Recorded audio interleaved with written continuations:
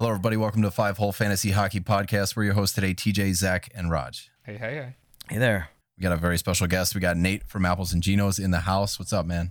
Going good. Glad to be here.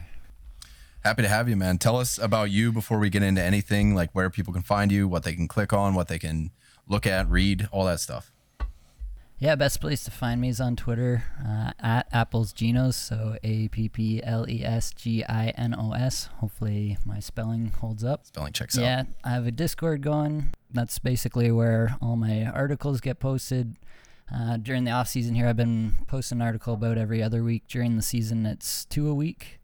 Nice. Yeah, that's at Apples and Ginos, all one word, .wordpress.com if you want to check that out. But yeah, that's pretty much it. Put the link in the show description tonight. What we plan to do is pull back the curtain on confirmation bias. It happened to me today. Connor Garland goes to Vancouver. I'm talking to some of the guys in the Discord.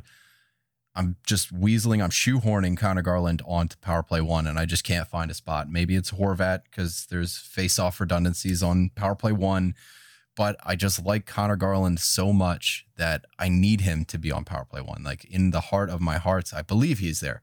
So what we're doing today is we're going to pull back that curtain on our confirmation bias. We're going to talk about guys that we like, guys that we don't like, guys that have burned us, and maybe we'll get into some early breakout calls that we can keep us accountable and things like that.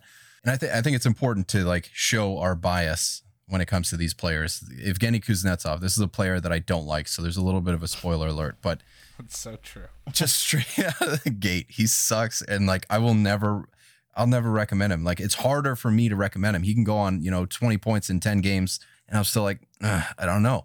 So it's important for you as a listener to know that we have these biases and just read through it. So that's kind of where I wanted to go with this one. Before we get there, Nate, I want to get some of your takes on some of these trades that have happened. It was a really busy couple of weeks, especially with the expansion draft and the weekend following. Who do you think, just off the top of your head, who's the biggest benefactor of this trade frenzy, and who are the biggest losers? I really love Seth Jones going to Chicago. I just can't see how he doesn't outperform what he is able to do in Columbus. And what he did in Columbus was really valuable, especially for bangers leagues. Getting into Chicago, where he should ride shotgun with Kane and DeBrincat, sign me up. I'm all about that. Sign me up. I do like Atkinson to Philadelphia. I feel like they needed a shooter there a little bit. So I like that. Obviously, getting out of Columbus again, not bad for anybody. So I do like that one. And then on the other side, Voracek going to Columbus. I doubt I'll be touching Voracek pretty much anywhere. There's the off chance that he just develops some insane chemistry with Line, but I'm just not going to be there. I kind of thought it was a perfect fit for both teams. Voracek, a playmaker, probably fits into the top six. You got two shooters there. You got Line, you got Bjorkstrand. He's going to be playing with one of them. Is there something that leads you to believe that might not be a good marriage? Mostly it's just Voracek as a player. Some of his advanced stats have been going down year over year for the past couple years. So I just think he's probably on his way out. That's not to say that, and sometimes these passers, they can stick around a little longer than some of the other guys who rely on getting open and getting their shots off and stuff. But I've just been kind of out on Voracek for a little while just because I've seen that drop off coming. I don't know when it'll be, but I'm just willing to be wrong on him, basically. Yeah, the way the league is trending this offseason, the trend is get out of Buffalo, get out of Columbus. Jake Voracek did the exact opposite. So I can see your point there. Let's get into guys we like more than you. Raj and Zach, I want to hear from you guys. Whoever wants to kick in first, who do you like more than me? Actually, you know what, Zach, I want to start with you because I don't want to hear about a Vancouver Canuck just yet. Well, we're going to hear about at least one Vancouver Canuck because I have one on my guys I like I will more. take the over on one. I'm going to start off with a pair of people that I know that I like a lot more than other people, and that's David Krejci and Craig Smith. That's true, yeah. Them being on the same line, Krejci coming up this year is a UFA, right now, and Smith signed up until 23-24. But, dude, Krejci had a fantastic season last year and always quiet. 44 points in 51 games. That's good for 0.86 points per game. That is right in line with, who just on the other side of him, also with 0.86 points per game? Jack Eichel and Braden Point. That's good company. That's good company. That's good company. And these two players click, and they play well, and they play well in stretches together. They're both streaky players, and when they get on the same streak, them being line mates, it's really great to pick both of them up. A lot of times you can pick Craig Smith up on on the waiver wire. I think David Krejci is more draftable, but I think you can get them both for really cheap, and they can pay real dividends. 71-point pace. Taylor Hall just signed a 4-year contract. Nick Ritchie was not extended a qualifying offer. Good for Taylor Hall. That's going to be top power play for him. Let's play a game here. If David Krejci doesn't sign with Boston, what team would you like him to, or do you think would be the best fit? He will sign in Boston. I think so too. I think he just will. He will sign. It's going to be 1-year contracts into the sunset, I think. Yeah, he just fits so well, and that line is so good. Like, yeah, he just fits so well. I don't think at this point he'd bother going to a new team. That they don't have the center depth to be fucking around with not re-signing him. They're in on Christian Dvorak, so there's balls in the air here. Well, there you go. So it might. Raj, if you had to pick one that wasn't Boston, who would it be? For Krejci to go to, well, I mean, there's like Vegas. That was gonna be my answer. I think Vegas. There's a ready-made top spot for him. Yeah, and Vegas has struggled with a real center. I mean, other than Carlson's freak 40-goal, whatever that was, Yeah, I would love to see him in Vegas, and he fits into their weird, like, sort of old guy, overperforming old guy situation that they like in Vegas. So I think he'd be great in between Patches and Mark Stone. Great. Yeah, that'd be nice. What about you, Nate? Who do you like more than us?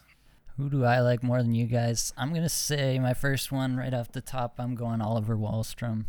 This guy came in, he only averaged 12 minutes, 23 average time on ice. But in that time on ice, like, he put up 1.3 hits per game. He had 12 goals in 44 games. This is the stat that really blows my mind. Natural Stat Trick, which is where I get most of my advanced stats. They have individual scoring chances 4/60, and he was 18th in all strengths individual scoring chances 4/60 in the entire league. Now, obviously, low time on ice, so it's maybe a little less impressive, but he was putting pucks on net from dangerous areas.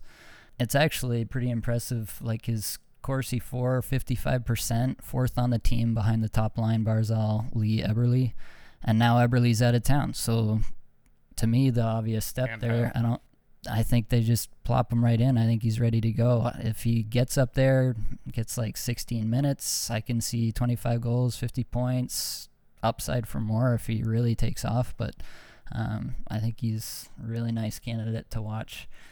Gives you the hits, gives you the upside. What's not to like?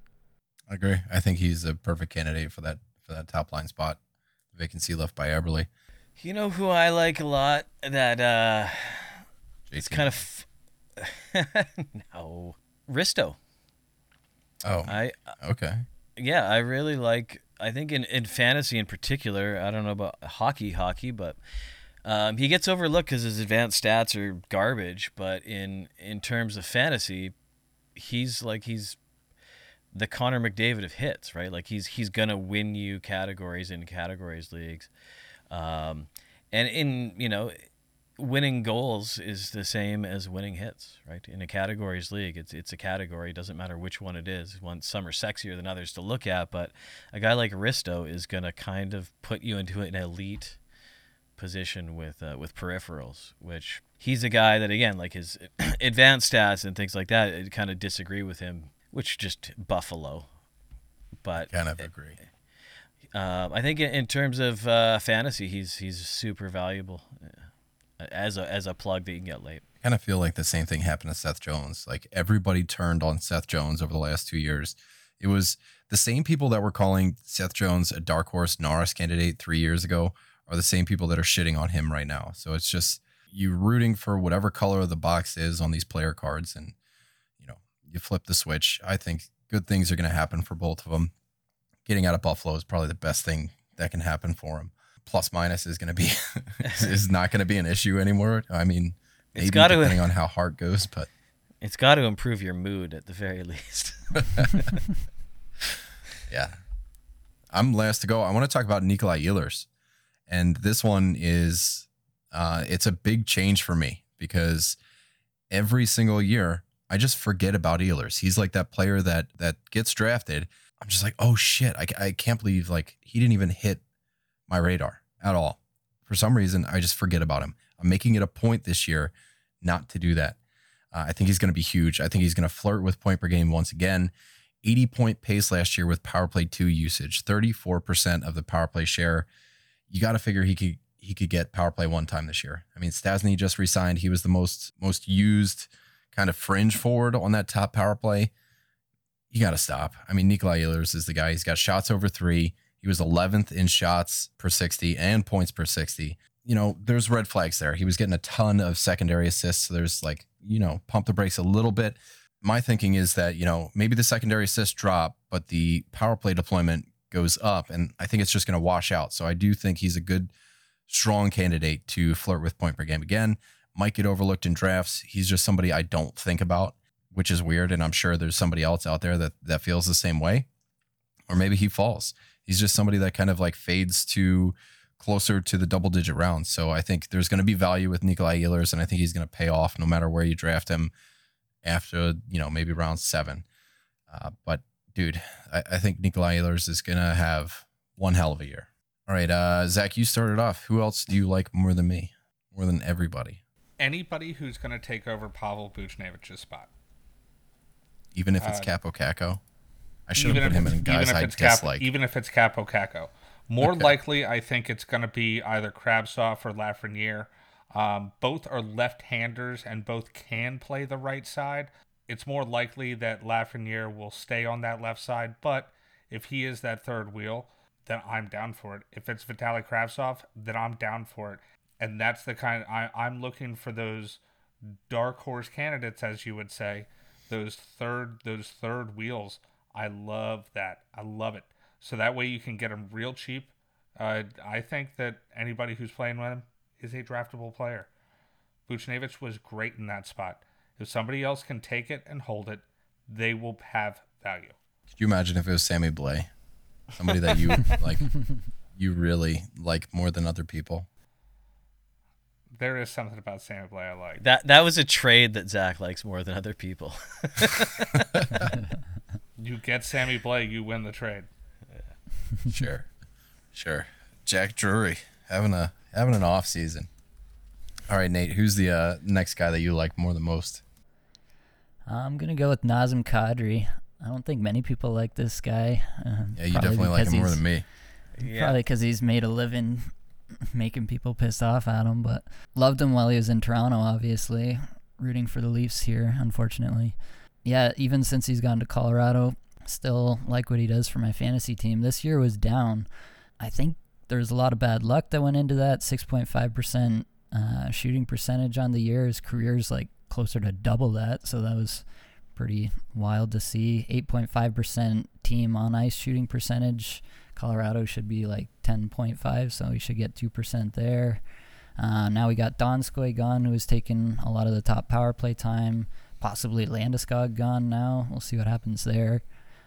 So Burakovsky and him are fighting it out, I guess, for power play 1. Burakovsky. So I know you guys like Burakovsky. I can't figure out how He's the one guy that just like 5-hole likes more than most people. But yeah, his advanced stats are actually better than 2019-20. So like, I don't think there's anything going on behind the scenes with him. Like, he's fallen off. He's 30, so he's should be close to the peak of his game. I think he's got a solid chance as anybody to go back to roughly a 60-point pace next year if he does get that top power play. Still gonna vote for Burakovsky, but yeah, if there's 2 vacancies on that top power play, what with Landeskog out, I can see it. Who went next? I'm already losing it. Is it? It's Raj. Raj is up. Raj. Lay the Canucks on me, bud. Actually, not yet. Zach's got the Canucks. Somebody that I like more than other people, and I still do, even though he completely fucking broke my heart this year, is Travis Konechny. Yeah. I don't know if you like him more than me, though. I think I own him in every league, and this was not the year to do so. But I do think like with Philly is putting an all-around push on to get better. I think the team is much better. And I just think I don't know what the hell was going on there this year between Carter Hart and him, and not much was happening there. I really think a bounce back's in order, and I just like the way he is, and particularly in categories leagues. I don't have one of those. I don't have a bright orange. It's a scorecard, game sheet, whatever. Nice. It's got teaks on it, so. It's probably got no check marks if it was a score sheet for him this year, but next year I think he'll be back somewhere towards what he was last year. I mean, he led the team last year in scoring, and he hits. He talks shit. He does all the things that. Chirps per 60, man. Yeah, chirps per 60. We gotta find. Fantrax probably has that at this point, how deep they are. But yeah, I really like him. I think, especially in fantasy, again, I just think it's praying for a bounce back, but I don't think it's too far of a stretch to believe he's going to come back. I'm hoping for it, man. There's a lot of people here in Philly that, like most of the beat writers, are pegging Cam Atkinson for that top line, which has TK on line 2 with Farabee and Hayes, which is not a bad place to be. So we'll see how it checks out and whether or not he gets top power play. But I'm rooting for that because, it's no surprise we're Flyers fans. So my next guy is not going to be a surprise to many. It's Sam Bennett. I think there's maybe one person in the world, and that's Nate. Not this one, but a Nate from Australia. Nate Graham, what's up, dude? That likes Sam Bennett as much as me. We were, ecstatic when he got traded. I do want to say that, like 20 points in 15 games with Florida, that's 15-10 in the regular season, then 5-5 in playoffs. Over a point per game is going to disappoint some people. That is not where we should be. That's not him. I don't think that's there. I mean, he just re-signed today. He's looking like a 2C. There are people out there that think, Reinhart might be a center. So we'll see how that shakes out. I think he's going to remain power play 1 net front, and he's going to cover categories as he had, in Calgary, as he does in Florida now. I got him down for like 65 to 70 points with great periphery. So I think, people are going to overdraft him, which is something that is, maybe I won't own him this year, but I'm still going to be rooting for the guy. I think he's going to pay off, but people are going to overdraft him thinking that last year's Sam Bennett in Florida is Sam Bennett. Well, it's the amount you talked him up before he even performed, and that then helps, he did perform. Yeah. So everybody who knows you has probably already drafted him.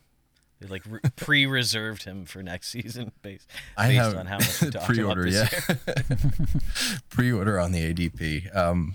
There is part of me that like thinks he thrives when there's a chip on his shoulder, and now that he's got a 4-year deal in Florida, maybe there's not that adrenaline in his system that brings him up to what we call playoff Bennett. Because in Calgary, when he was in the regular season, he was like a 20-point pace guy. And then he went up to like 55 in the playoffs.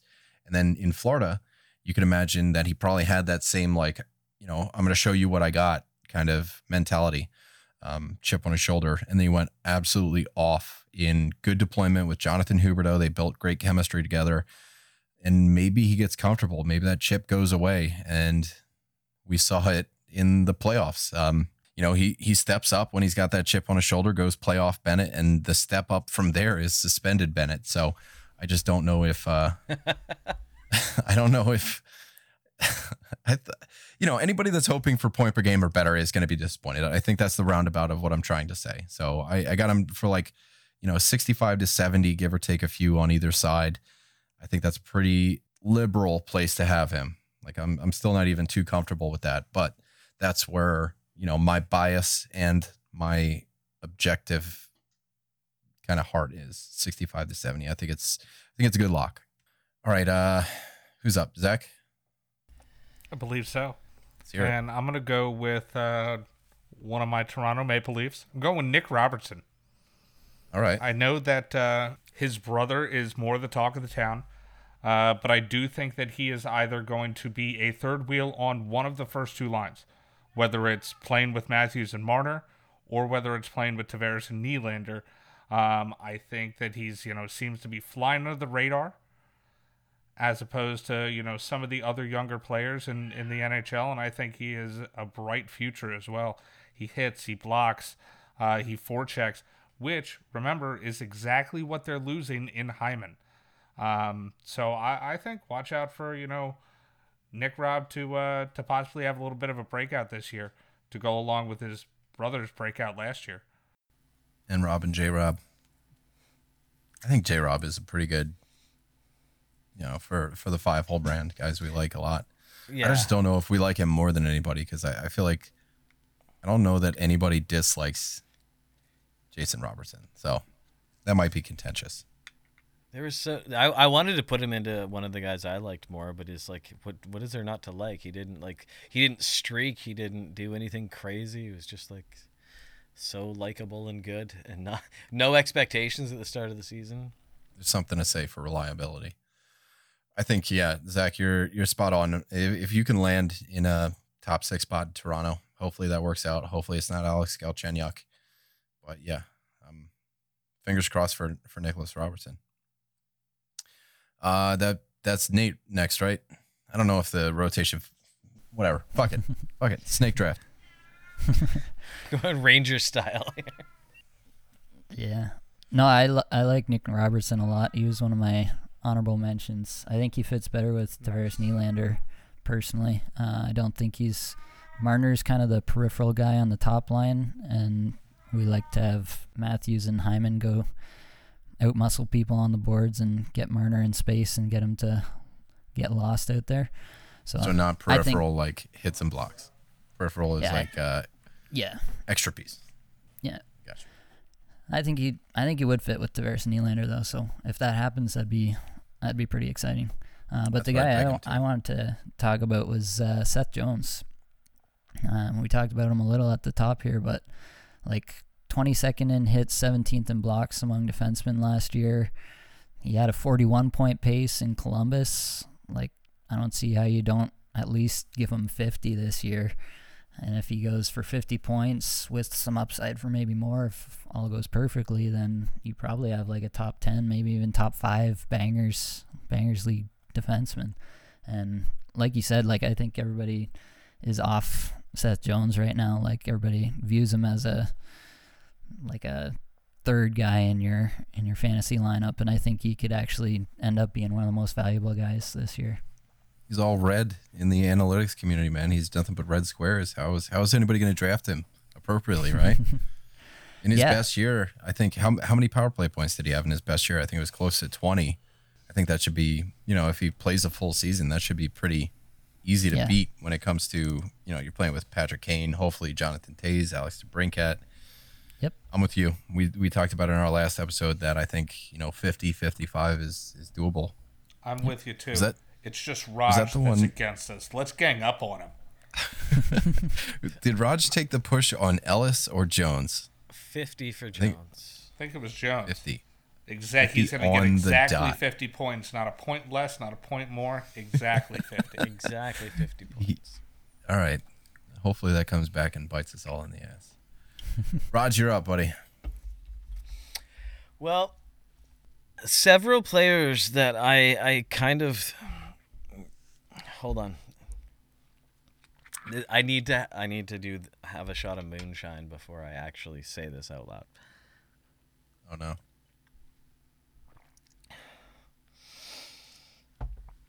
Bob. Raj didn't like the moonshine. he looked worried. Raj didn't like it. He was like, oh no. I immediately regret this decision. No, I'm good. Prove it. Bobrovsky. Oh, come on. No, I know. It's not like you said that as two separate names. Like his first name is Bob, and his last name was Rovsky. It's Rovsky. Bob Rovsky. He's Drieger's gone, which was a threat. The team is I think better than they were. I think Florida's gonna be fucking good this year, actually. And good mix of goalie in terms of fantasy, I think he's essentially back to being a workhorse style goalie this year. there will be a full season. They don't have Drieger there, so they kind of don't have that reliable backup. I think he's going to play a lot, and I just feel like he's going to bounce back. I mean, I've been a huge critic of his for a long time, but I have a feeling he's going to... I'm going to be having Bob for the first time ever in fantasy this year. I will be getting him. I got two things for you. First one is, it sounded like you're calling Spencer Knight not a legit backup.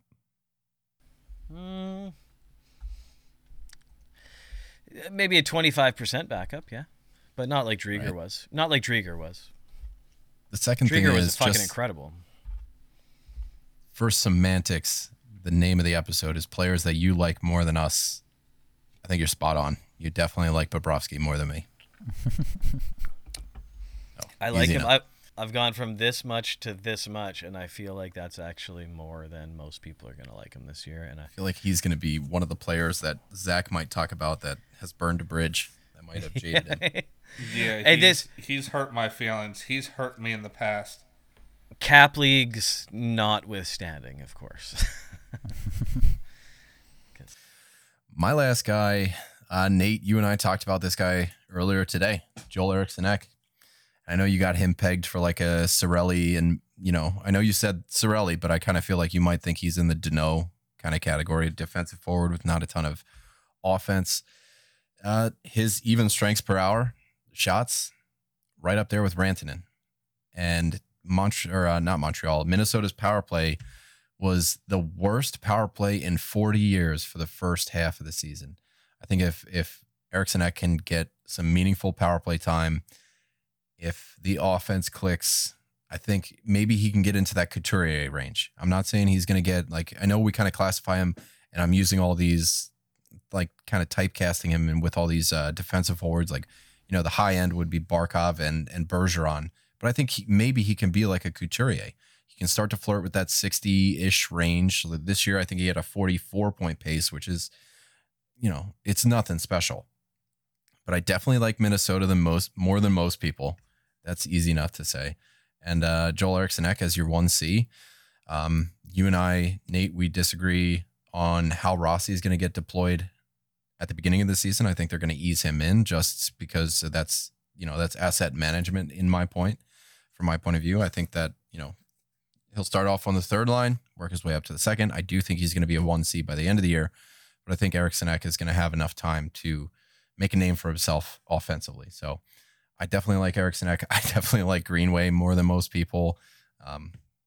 Everybody but Victor Rask in Minnesota, I like more than everybody else. So that's where I'm at with Ek. I like it. Jeek. I got to hear a retort. I know I can see you're brimming with it. No, I like the player a lot. Like, I do think he's got more offense to give 100%. I just have zero confidence that Evason is actually going to use him like that. Like, he just didn't all year, even though he had literally no one else. So I just have zero confidence that once you introduce somebody like Rossi, if they do swing an Eichel deal or something big like that, big I just have asterisk zero there. confidence that he's going to get more than 30% offensive zone starts and get the opportunity to do anything. I do agree that he's a fantastic player, though. He was playing 17 minutes. This is a guy that's going to be their shutdown center. 2.1 shots a game, and like I said before, shots on goal per 60, right around Rantanen. So just imagine he gets into that Rantanen range. Granted, he had a 16% shooting percentage. His career is right around 10. So there's a red flag right there. So maybe I'm eating crow, but I think it's going to be delicious. I'm going to love eating that crow because, there's hits, there's shots, there's more time on ice that's coming his way. And I think, 50 points is an easy floor. And I think there's a 65-point upside. Granted, he had 2 power play points this year, 2. So if the power play clicks, if he gets meaningful power play time, I think Eriksson-Ek could be somebody that, surprises a lot of people. But I could also just as easily see him being a defensive forward that doesn't play much power play because he's on the PK. His minutes are better used elsewhere. I could see that too, but I'm rooting for the kid. That's what I'm saying. Who's got anybody left? I mean, I could throw in a couple of honorable mentions at least. I did want to say something about Connor Garland. I do think that is a fantastic trade for Vancouver. When I said the other day you were going to love Connor Garland, I truly mean you were going to love Connor Garland. I think he's going to play really well, hopefully on that second line with Bo Horvat. Bo Horvat can do those stretch passes. He is great at passing out of the zone to a streaking Connor Garland. I can see it now. I think it's going to be really good. And then other than that, I have Tom Wilson, just because he's wildly handsome and he does it all except for stay on the ice. That's his biggest problem. So if he can stay on the ice, he can get the points, he can get the hits, he can get the everything. I like him big for categories leagues, as long as he can stay on the ice. Tom Wilson got engaged today, so off the market, bud. Oh, that bitch is going down. It's just it's just a diversion. Anybody else got any honorable mentions? One could say I like JT Miller more than other people. I mean, people love JT Miller. The hell are you talking about? Well, that's the thing. Not like Raj. He's in categories leagues in particular. He fills them out. He's JT Miller. He's good. Math checks out. Yeah, that's a very good pro. Pros and cons list. Boom. Check that. That's he plays for the team I like. I got that from Evolving Hockey. Actually, that was that's their catchphrase. Yeah. The other one that I like, actually, probably more than other people this year, is Crosby. Crosby, I've noticed in our mocks so far, has dipped a little bit. I think so is Malkin. He's fucking good. Well, that's because Malkin he ain't got much left in the tank, I don't think. I think last year was an outlier. He's going to be on my bounce backs, I guarantee it. Yeah, but I think Crosby is still, top 15 kind of guy still, which I don't think most people do. So I think I like him as an honorable mention. I have a player that, for me, transitions into the players we dislike because he's on both of my lists. He's actually on all of my lists. So it's a love-hate relationship? Yeah, a guy that I dislike who I'm going to like. Goalie. It sounds like Lafreniere. Oh, Jesus. He is trying so hard to dig himself out of the hole he dug last year. Flippy McFlopperson over here. Okay. Flippy McFlopperson. What's the hole I dug last year? He got like fucking 4 points or something.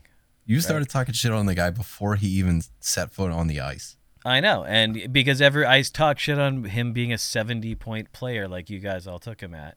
That is not true. Now you were just exaggerating.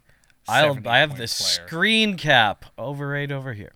But I would love to see where I said he was 70. He was shitty all year, and then at the last third of the year, he started to do well, and I think next year he is going to be very good. But yeah, he's the guy who I didn't like before, who I think is now growing into the player he's supposed to be. But I don't know how you could look at this season and say that's a successful season for him. It definitely was not. I see what you're saying. A player that changed my mind is Sam Reinhart. I didn't like his face, but I liked his box score, so that was enough. Mr. Ginos, do you have any honorable mention? Probably just Kevin Fiala for me. I do think he's a really good shot producer. If he ever got a center that wasn't Ryan Hartman. Ryan Victor Hartman. Rask. Rask was with Kaprizov, I think, which makes Kaprizov even more impressive. But, I think if they ever get him a center, I think Fiala could take off and be a point-per-game guy. But till then, he'll be what he is. Imagine if it rhymed with Jack Eichel. That would be incredible. That would be. I don't think it will happen. But I can't wait for Zach Michael to get traded. Yeah, right. Like what fucking rhymes with Jack Eichel? Zach Michael is gonna tear it up.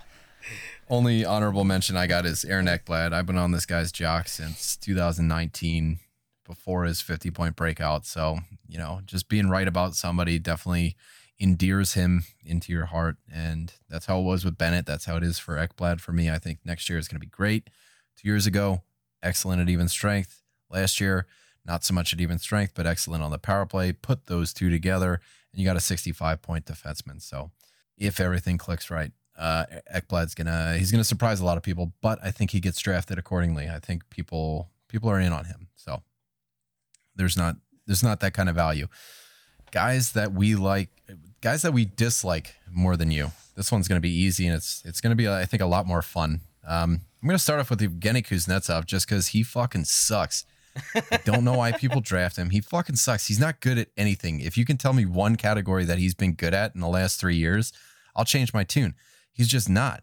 He's got name cachet, and there's nothing else there. He's going to get traded, so my tune could change pretty quick. Hopefully he gets traded. I think he'd be great in Edmonton, let's say. Like you throw Hyman on a line with Draisaitl and McDavid, and then have Kuznetsov with Yamamoto and Ryan Nugent-Hopkins. You can have some fun with that shit. But I don't like Kuznetsov. I don't like him. Especially for fantasy. He gets drafted. Substances per 60, he's way up there. But yeah, and that's not necessarily a con for me, but who doesn't like a SCO or two, But people are so hard on Kuznetsov, and they refuse to drop him just because of that cachet behind his name. And, it's stubborn, and I'm stubborn in my dislike for him. There's literally nothing that he does anymore that is worth having on a roster at a position that's as deep as center. Kuznetsov is waiver wire material. He has been for the last 3 years, and he's not somebody that we said it before we went on air. If he goes on a 20-point in 10-game spree, I'm still going to feel iffy about recommending him or talking good about him, just because I just don't think he's a good player. So that's where I'm at. Anyway, Raj, who do you hate? I hate Lafreniere, but he's going to be good. The guy that I dislike, especially right now, is fucking Giordano. Like, I just do not get this. Like, let's base a franchise on this guy. Well, seems like such a nice person. He's a wonderful for the community. He's, all that kind of stuff. But what he just doesn't do anything. But I hate him. He just doesn't. But what a he piece just of isn't. shit. He isn't very good. He just isn't very good at hockey. He was once. When he went to Norris. He was fine, and then Calgary all of a sudden was just everybody. It was a whole other. That 1 year. That 1 year, yeah. Right? And then I don't know. He's a guy I just think is very overrated in all kinds of ways. They had a PDO printing press that year. Yeah, we'll see. Overperformance. He could be good. Who wants to go next? Who do you guys hate? All right, I gotta get this out there first off. I just hate goalies. All of them. You're gonna fit in. I would prefer never to draft one if I could. I've talked about this a lot in my articles and on Twitter and stuff, but man, they're just like the worst investment you can make on draft day. I wrote an article about it, but I looked at the ADP where they were being drafted coming into the season on Yahoo. So the goalies ranked by ADP 1 to 15 had an average finish of 22.9 at the position, and the goalies ranked 16 to 30 by ADP came out to 26.6. So that's 4 ranking spots worth of positional advantage over a 7-round difference in average draft position. So fade goalies. I did it in the Monday mock there the other week, and I took Spencer Knight and I forget who the other one is. Oh, Jake Ottinger. I took them both in the last 2 rounds, and that was it.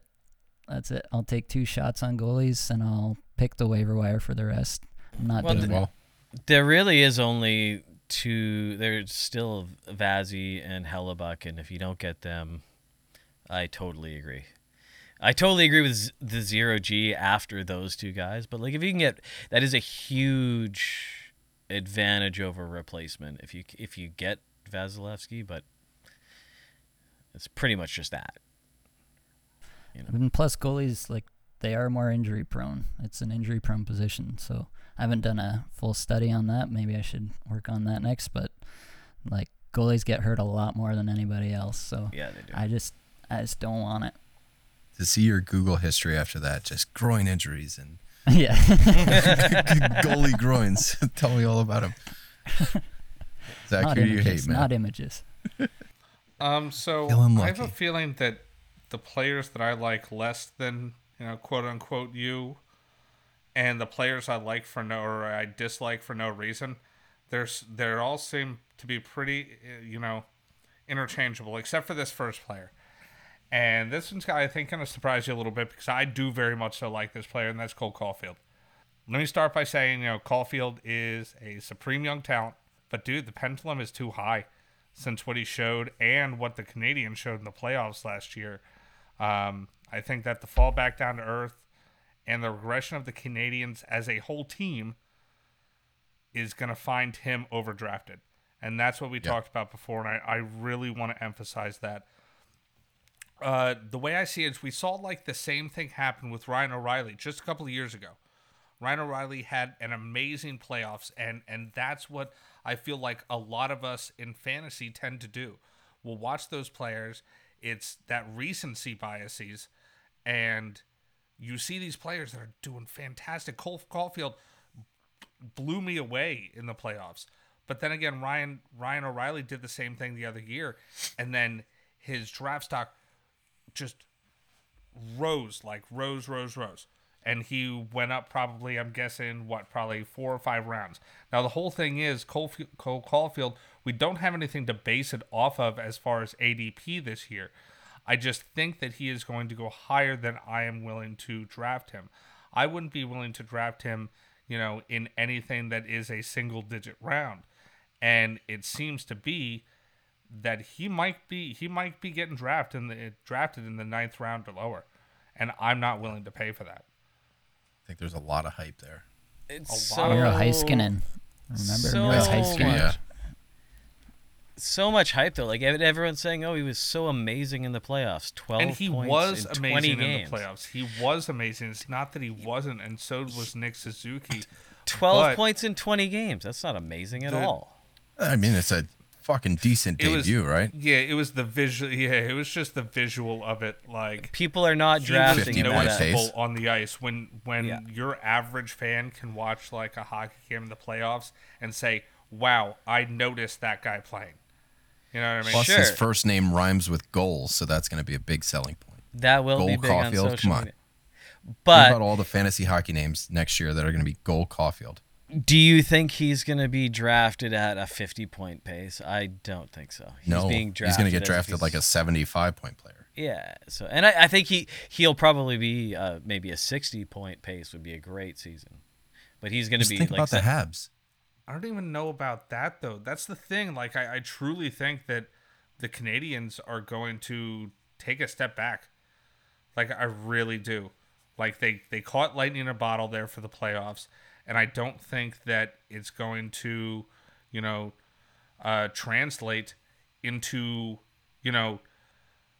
into the regular season. The regular season and the playoffs are two very different animals, and we all know that. They're two incredibly different animals. So just because you show well in the playoffs doesn't mean it's going to just go Sam right Bennett. into the regular season next year. It's a grinded out year, and it's going to be a long year, and he's a little kid. Stanley Cup had 2 Atlantic teams in it. So, I mean, it was He's definitely an LFG anomaly of a playing year. with another LFG. They're a little line. You really don't. I don't think the Canadians have a system in place to incubate a 70-point player. They don't. I mean, they have a 50-50 power play. They roll lines. The disparity between the top line time on ice and the bottom line time on ice is like 3 or 4 minutes. I think when we looked at it, it was Deneau with like 17 and change and Corey Perry with like 14 and change. So they're rolling lines. You don't have any true 1A anywhere. So unless they shift to something that is similar to that, I don't think we're going to get anybody out of Montreal that's even going to flirt with 70 points. So I'm right there with you, and I like the avenue that you took. That's not, maybe I don't hate this guy. It's just that I think, people like him more than me. So much more. Yeah. And I like that angle. That's the thing. Rookies are really hard to follow, like throughout the year too. I was super into Drake Batherson this year early on. His advanced stats were super good, and then he had a big breakout, and he punched a bunch of goals in. And I was like, oh man, this guy's gonna kill it for the rest of the year. And then he just kind of, like, he was okay, but he didn't really help your fantasy team for the last half. Like, these rookies, they get hot, and then something goes wrong, and they can't adjust, and they can't figure it out. Like, they just go up and down so much. Yeah. Well, and the thing with like put Drake Batherson and the guys I like more than you. I like but Batherson does other stuff. Like Caulfield has a grand total of negative hits in his career, I think, at this point. Like Quinn Hughes. I was going to say that. Very much. Well, let's just skip right to the guys that I dislike. Because Quinn Hughes is on my list. Oh, come on. Find me a league. You're fake.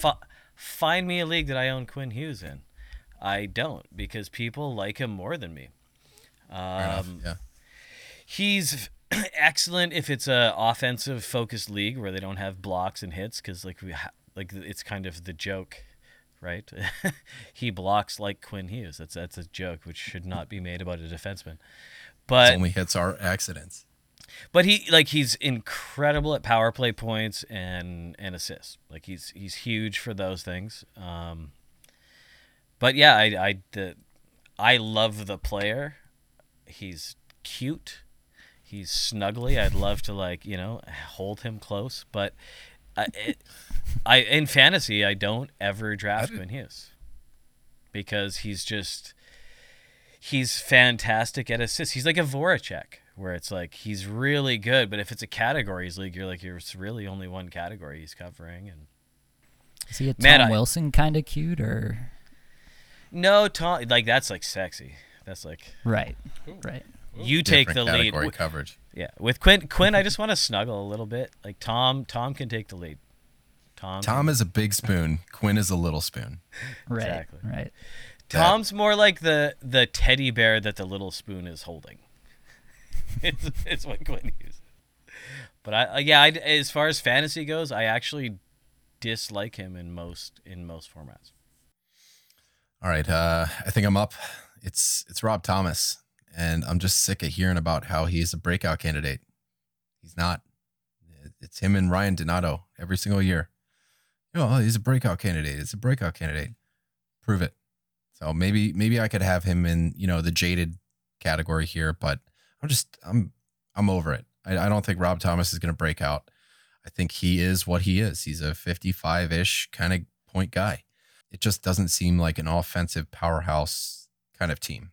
Like, you get guys that are good at a bunch, but you're not getting elite offense out of that team. And I think that's where Rob Thomas needs to click to be important in fantasy. And to me, I just don't see the same advanced stats every single year have been there every single year. And every single year, he does not pan out. So for me, other people can take Rob Thomas. If he clicks, good for you. I'm not drafting him, and I'll stream him. I have no problem streaming the guy in, talking about him on stream day. But I'm off the Rob Tom train, and I don't think that's a huge surprise to anybody. I have a lot. I'm gonna have to cut some of these out myself. I mean, I can go quick fire on some of these for no reason, guys, because some of them, it's like, hey, I don't like his face. Just random reasons like that.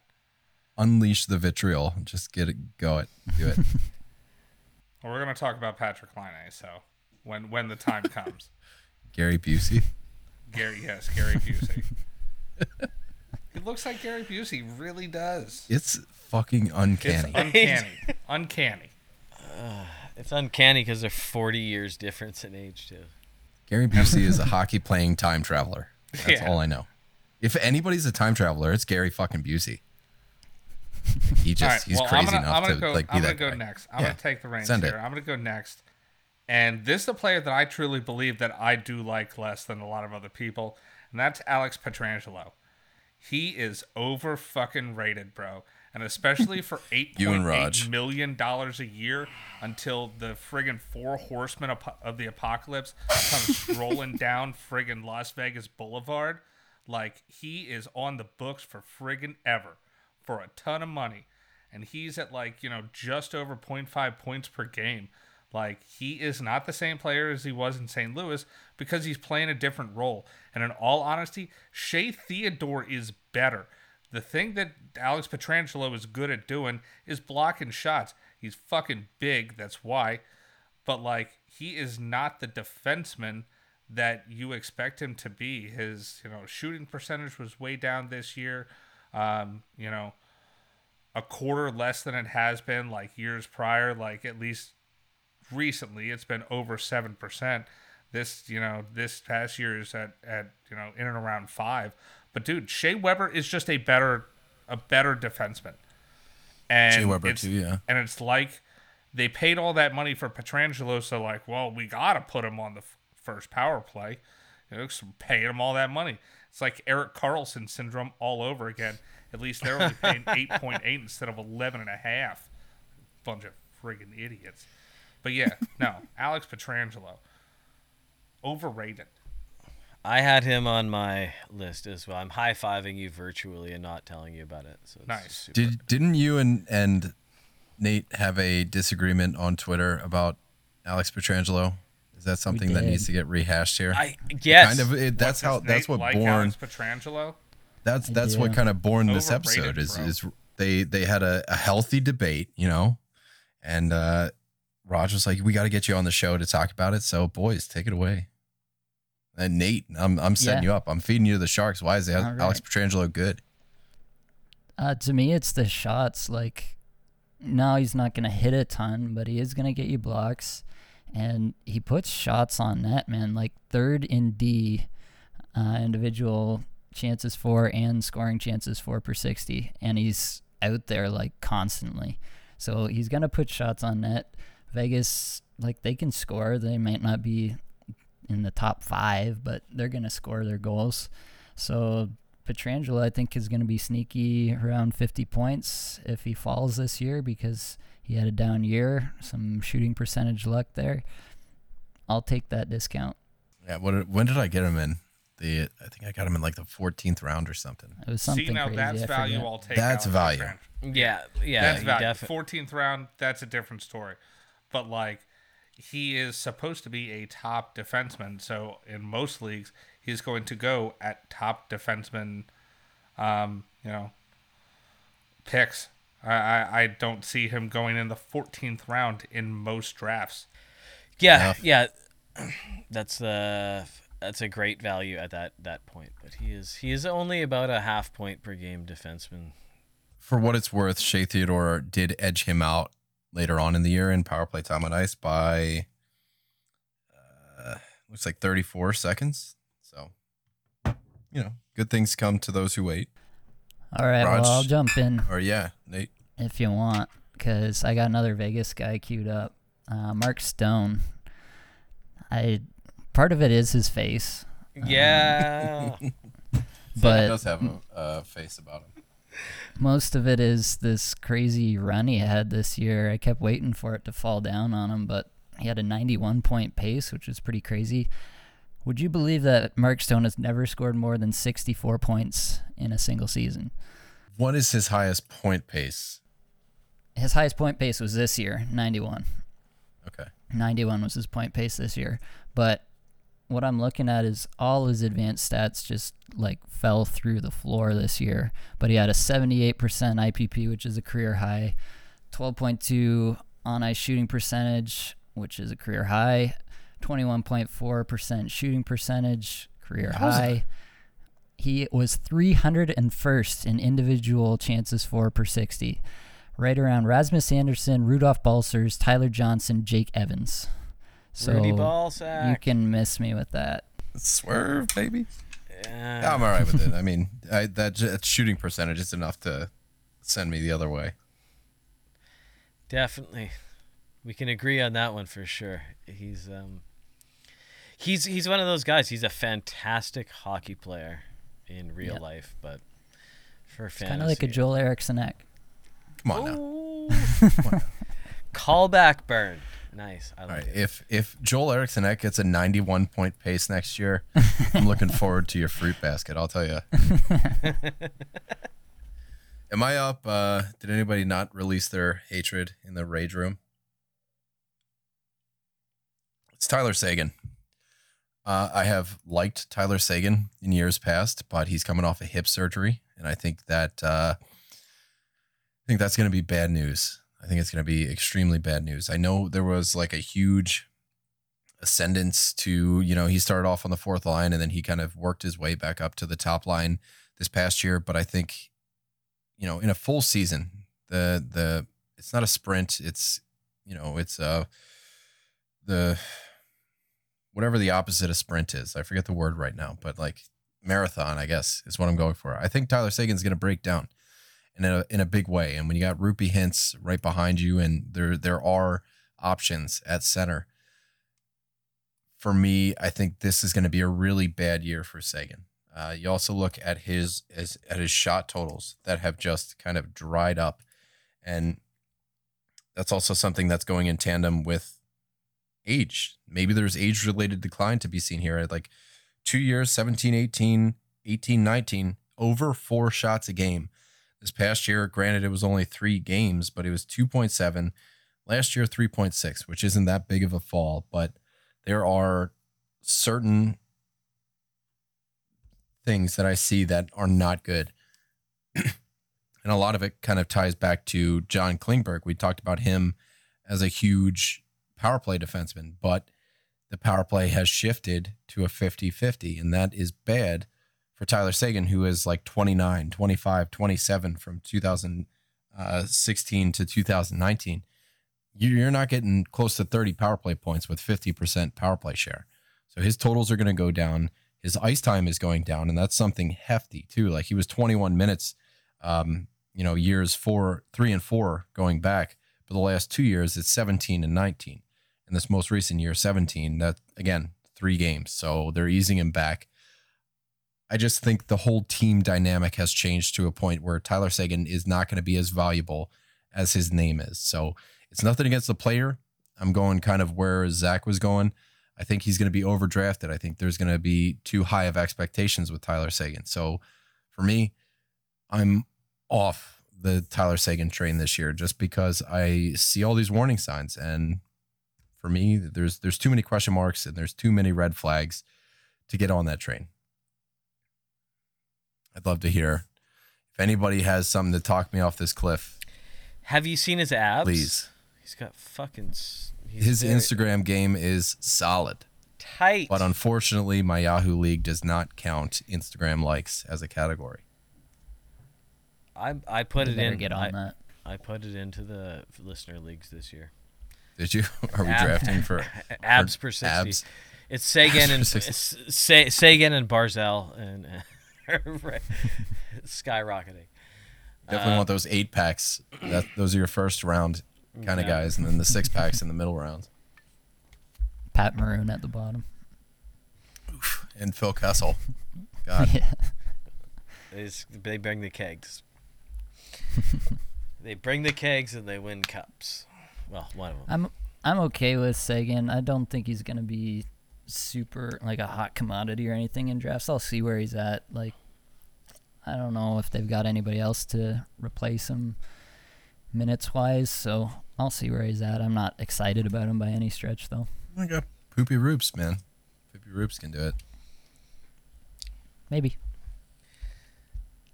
he's good enough for me. That sounds like a 50-50 shot. I'll take those odds, baby. I'll take those odds, baby. All right, Zach, are you up for some vitriol, or are we done with the hatred, guys? I think I'm done with the hatred, guys. I mean, I still have my plethora of like for no reason, guys. Well, I have my own specific reasons. Let's hear it. All right. I don't like you, Brent Burns. Brent Burns, I also think is overrated, but I get it. Like, the man scores points. However, his point percentage has been dropping dramatically in the past couple of years. He's getting down to being, more of a half point per game player as opposed to a point per game player, which was very, wild while it lasted. But he scored too many points against me, which makes me not like him. And I won't ever have him on my team. We talked about Patrick Laine. He looks too much like Gary Busey. Also, Enough said. Don't trust him. Trust him. I had him on my team last year, and that didn't work out too well. So I'm done with that. Neil Pionk, I don't like you either. I have zero reason to not like Neil Pionk. I'm not gonna lie to you. I'm serious. But you guys know that I don't like Neil Pionk. It's well known. That's Everybody how has everybody those guys, right? everybody feels. Like He is everyone just hates Neil Pionk. He is just so fucking vanilla. Like, People that That like him, is it's a the- guilty pleasure. like he's not even like butter brickle. Like, he is straight up fucking vanilla ice cream. Casey DeSmith, you are a bad goalie, my man. You are just trash. I don't like you. Fair. He's actually bad at the position of playing goalie. So people that like him, I don't get it. Victor Arvidsson, we already talked about him, a couple episodes back. People always try to add him into deals and try to trade him to me. I don't want fucking Victor Arvidsson on my team. Lastly, Devin Dubnyk.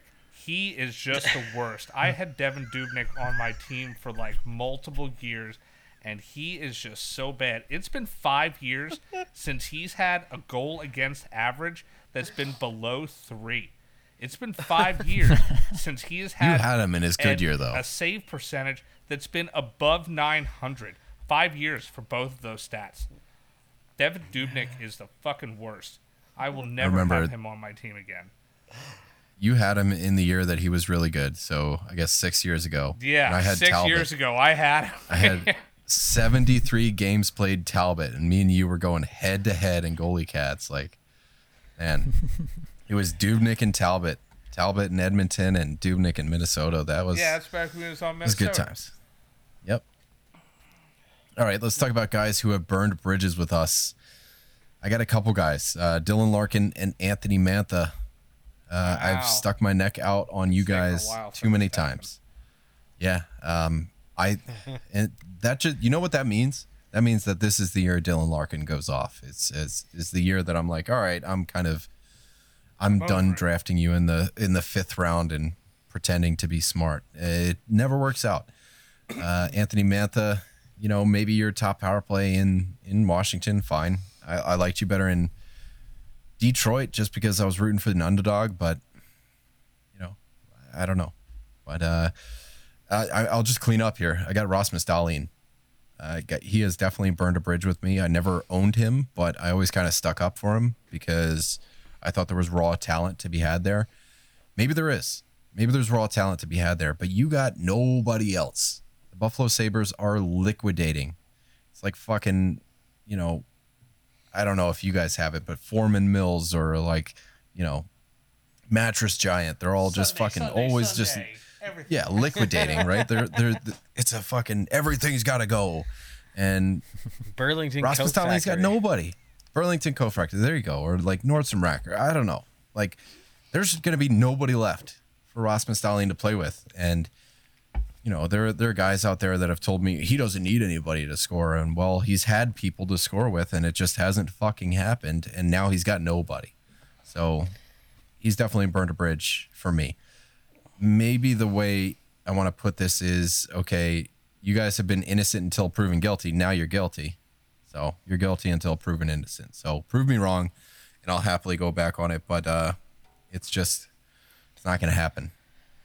I'm not targeting you guys. I'll take you if there's value there, but I'm definitely not targeting you guys this year.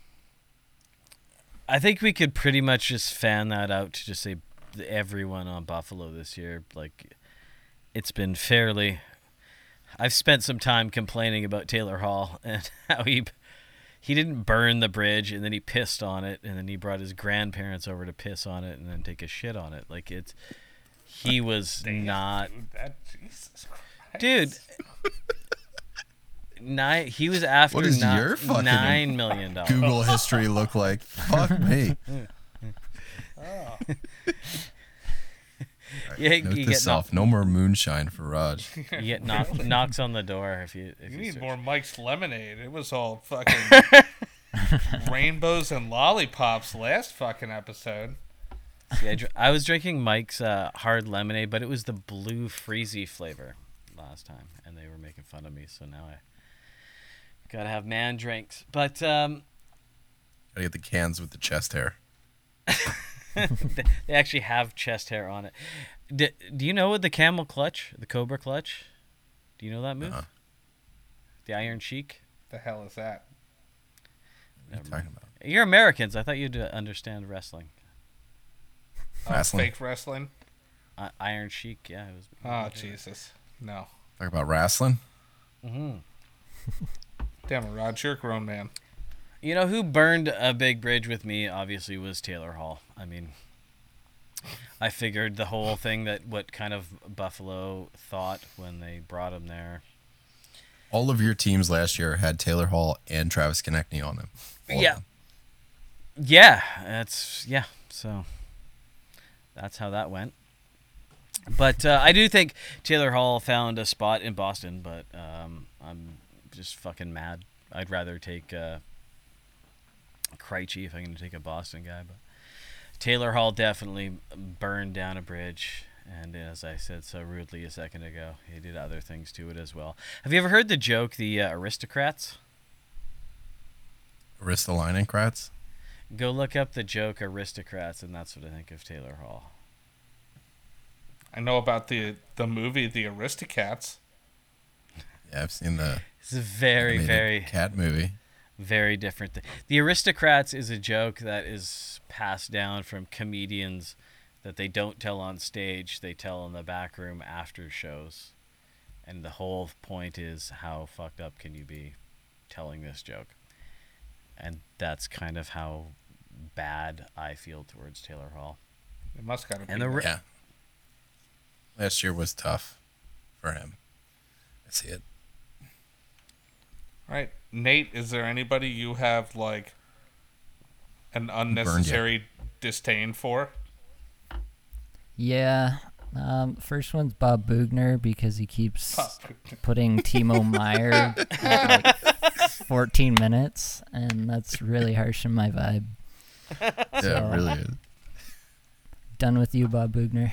Fucking love it. Go back to being a defenseman who can't skate. Speaking of defensemen who can't skate, Erik Karlsson.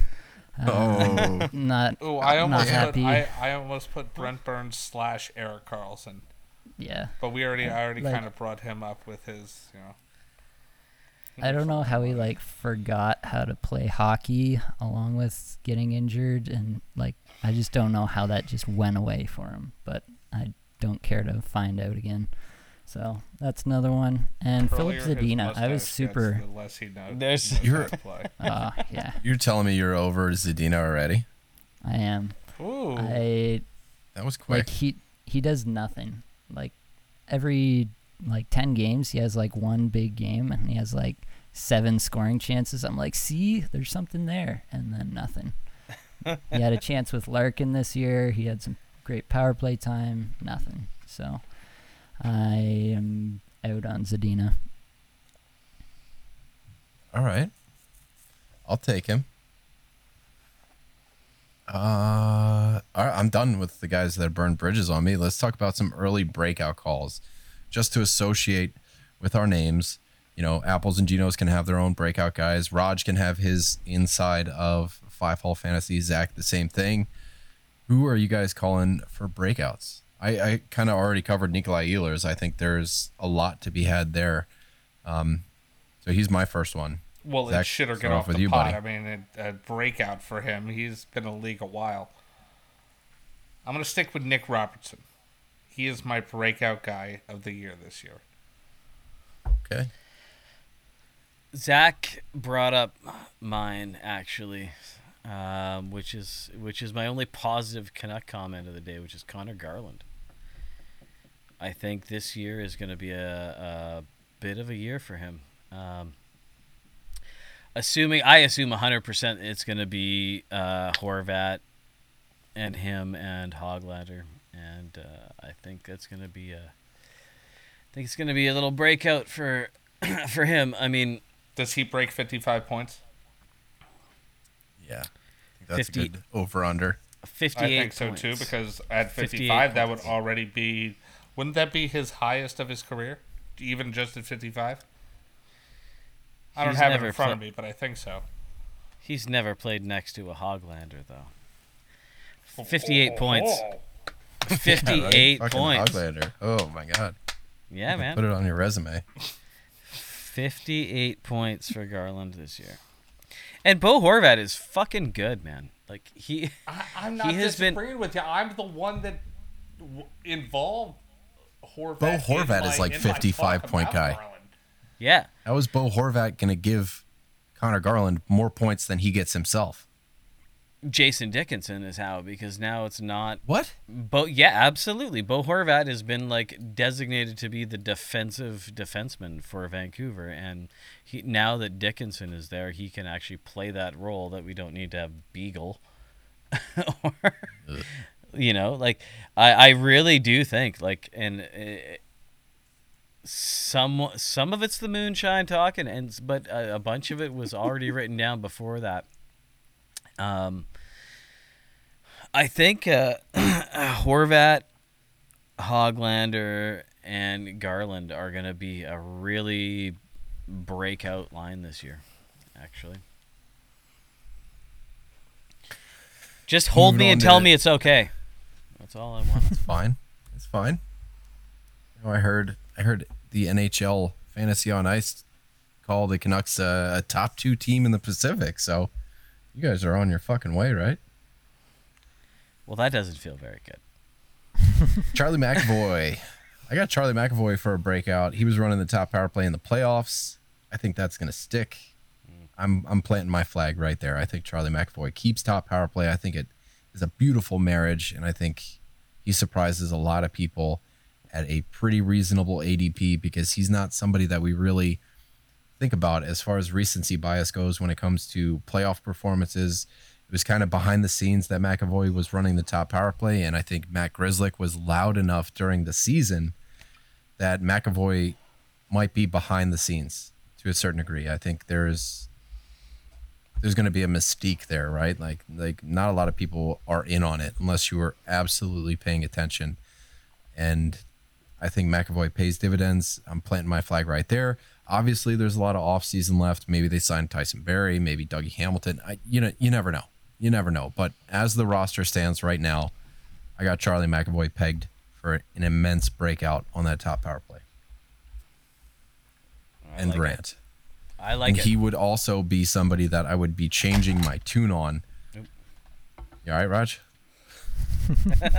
But yeah, I've never been a huge fan of McAvoy just because he's like hits and blocks and that's it, right? So I think there's going to be points to be had there too this year. So I think McAvoy is going to be somebody I am targeting going into next year. Huzzah. Huzzah. Next up. I'll take it. I'll go Wallstrom here. Talked about him before, but I think he's in line for a big breakout.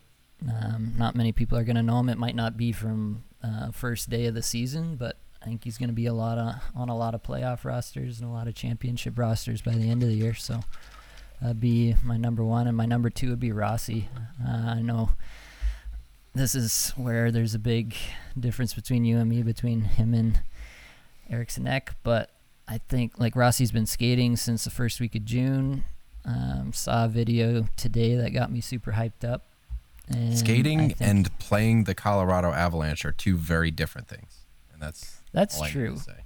But all I need him to do is be on power play 1 with Kaprizov and Fiala, and he's going to score me 60 points. So I'll take it. I don't know. Okay. Again, I don't think that happens from day 1, so he's probably not going to actually score 60, but I think he can hit that pace towards the back half of the year and, again, be on a lot of playoff team rosters and a lot of championship team rosters. Who's got breakouts? I'm ready to go. I'm rearing. I said my breakout. I think it's going to be Nick Robertson. going Brady Kachuk. I think he's Fucking a stud. Tolvanen, boy. Eli Tolvanen. Raj is fucking rowdy. He said by the end of the episode, he's either going to be fucking wasted or he's going to be asleep. And I think we found the former. Brady Kachuk, he is a stud in Cats leagues. I think he starts to shine in points leagues too. He's been a powder keg for expected goals. He's been a powder keg for, shooting percentage breakout. His shot volume is just Tyler Toffoli-esque on steroids, right? Like Tyler Toffoli finally had his breakout, against Vancouver, I think Brady Kachuk just puts it all together this year. Everything points towards it. Maybe it's just another year waiting, but I'm ready to plant my flag there. And I know if I draft him in the first round, most of the leagues I play in count hits, count blocks, maybe count PIMs, count shots. So I'm not going to be disappointed, whatever.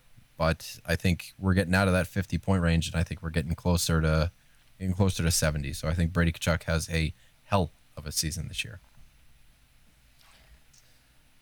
Anybody left? Agreed. Are we talking curtains? Or are we talking more breakouts?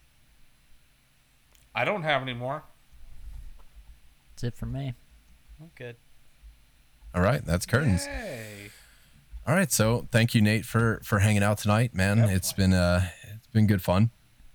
And so what are we doing next? I think we're talking about we're doing like our divisional previews. So we're gonna go team by team. Hopefully the chips start to fall.